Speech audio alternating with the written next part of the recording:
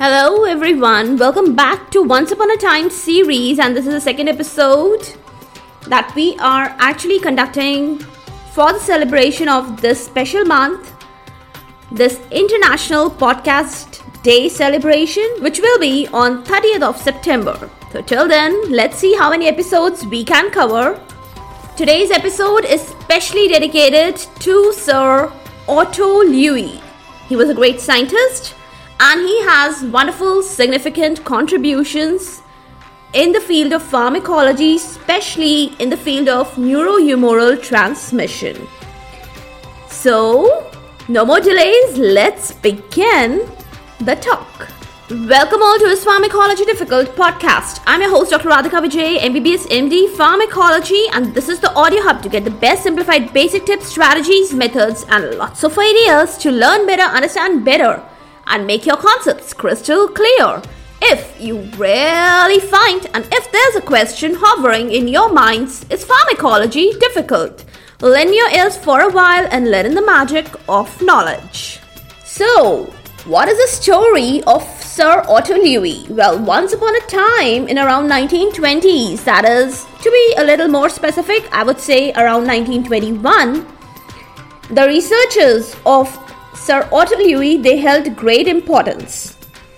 He was the primary person or scientist to provide evidence that certain chemical agents were released on this excitation or stimulation of nerves, and hence they were nothing but chemical mediators for the nerve impulses.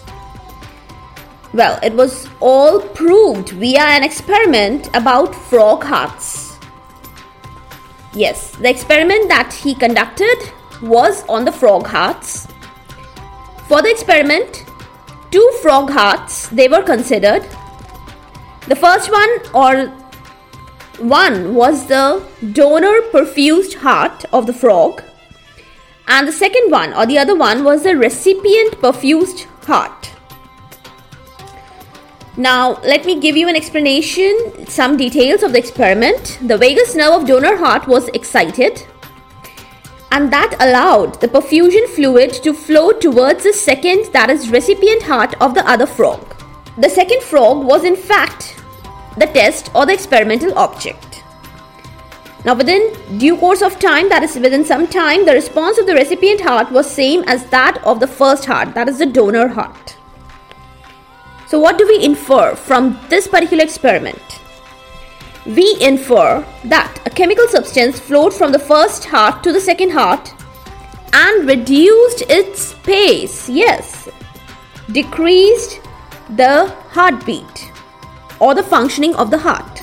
Well, all this observation was made by Sir Otto Loewi, who referred this chemical substance as vagus stuff.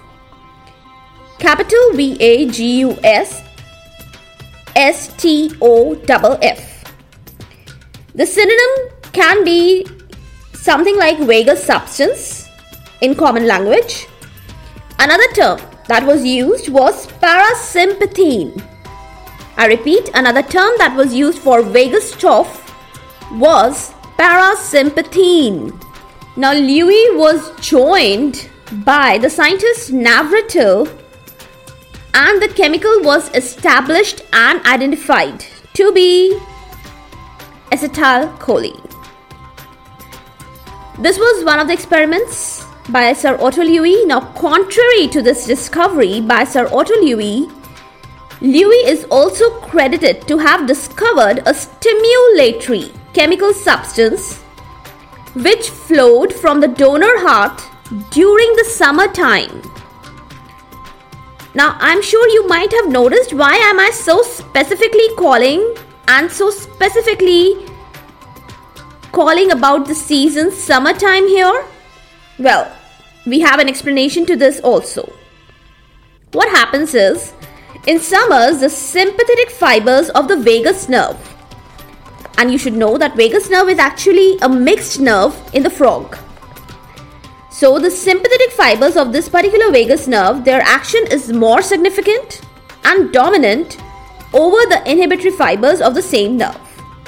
That's clear, no doubts about it. So what happens is, an acceleratory chemical substance which is quite similar as epinephrine. It is released in the perfusion fluid during the summertime, and due to its acceleratory action, it was termed by Sir Otto Loewi as accelerantstoff. Wow, it's a nice term. When we hear of vagus stoph, then the opposite term is accelerantstoff. This is so interesting, right? Now later, in around early 1930s, two scientists, namely Feldberg and Keraj, they further experimented and supported the fact that the vagus stoph in heart of the frog was equivalent to acetylcholine in the mammals. And during the same time of the Loewi experiment, more experiments were done by two scientists, namely Cannon and Erdel. What did they do? They excited the sympathetic nerve in the liver, and then some epinephrine-like chemical substance was released, which could accelerate or increase the blood pressure and the heart rate, that is, both were accelerated. And later, more and more experimentation further established and supported the fact that the chemical mediator was released from stimulation of sympathetic nerves at the synapse. Cannon termed this substance as sympathine. That is, we can say it's a kind of an opposite to parasympathine. Yes. So Cannon termed this chemical substance as sympathine. And sympathine had a lot of similarities to epinephrine, but it was not same as epinephrine. It had a lot of similarities to epinephrine, but there were few remarkable differences also. Now next, I will be diving deep about the chemical nature of sympathine. Now earlier too, the two scientists, namely Barger and Dale, they injected sympathomimetic primary amines and not epinephrine or secondary amines to reproduce the excitation of the sympathetic nerves. Yes, their experimentation consisted of this particular act of injection of sympathomimetic primary amines. Again, I'm repeating, they were not secondary amines, nothing like epinephrine or secondary amines. They only injected the sympathomimetic primary amines to reproduce the excitation of the sympathetic nerves. And from today's knowledge about all these chemical mediators, we all know that demethylated epinephrine is what? Any guesses? Yes, it's norepinephrine. So sympathine, yes, it could be primary amine norepinephrine. But exact and apt evidences to support this statement were not found anywhere during that time or earlier. But later, though many experiments and chemical assays were done to establish the true core identity of sympathomimetic amines. Now, very good effort was made by one of the scientists. His name was Sir von Euler in late 1940s. Now, what did he do? He established the identity of norepinephrine remarkably and undoubtedly with the experimentation from the bovine splenic nerve extracts. And with our current knowledge about autonomic nervous system, all things that I have storytelled so far, they aptly and nicely match, and they seem quite relevant. Let's come on to relevantly connect the story-told historical aspect with the current aspect. Now, from the current knowledge, we all know that acetylcholine is the main chemical neurotransmitter in the postganglionic parasympathetic nerve fibers and few postganglionic sympathetic fibers also. Acetylcholine is also a mediator at certain places like preganglionic fibers of both sympathetic and parasympathetic divisions of autonomic nervous system. And some central nervous system neurons, there also acetylcholine is a very good neurotransmitter. And it is also a good neurotransmitter in the motor nerve fibers supplying the skeletal muscular tissue. That's all about acetylcholine innervation.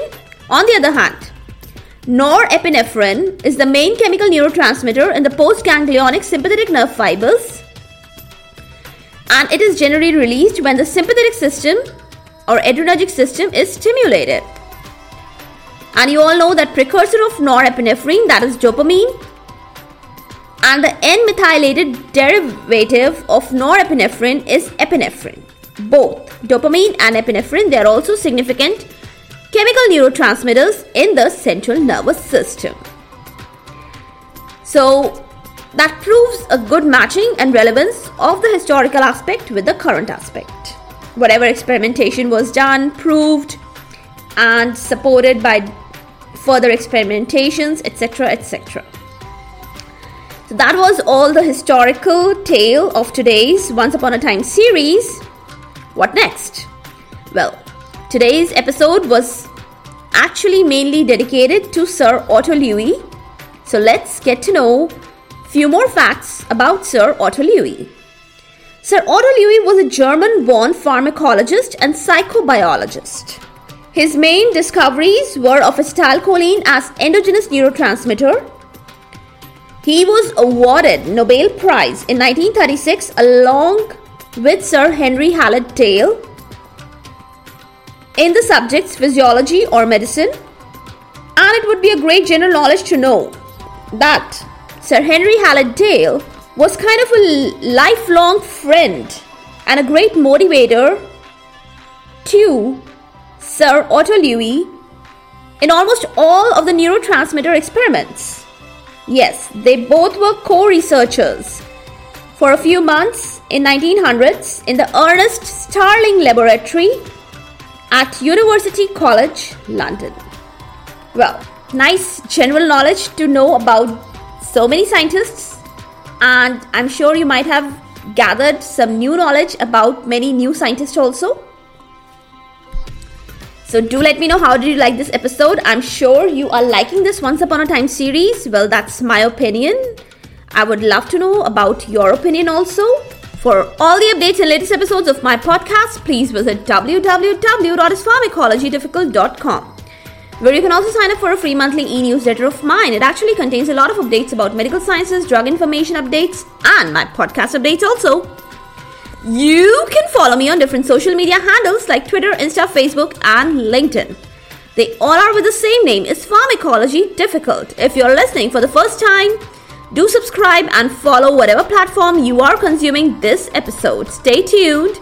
Do rate and review on iTunes, Apple Podcast. Stay safe, stay happy, stay enlightened. Thank you.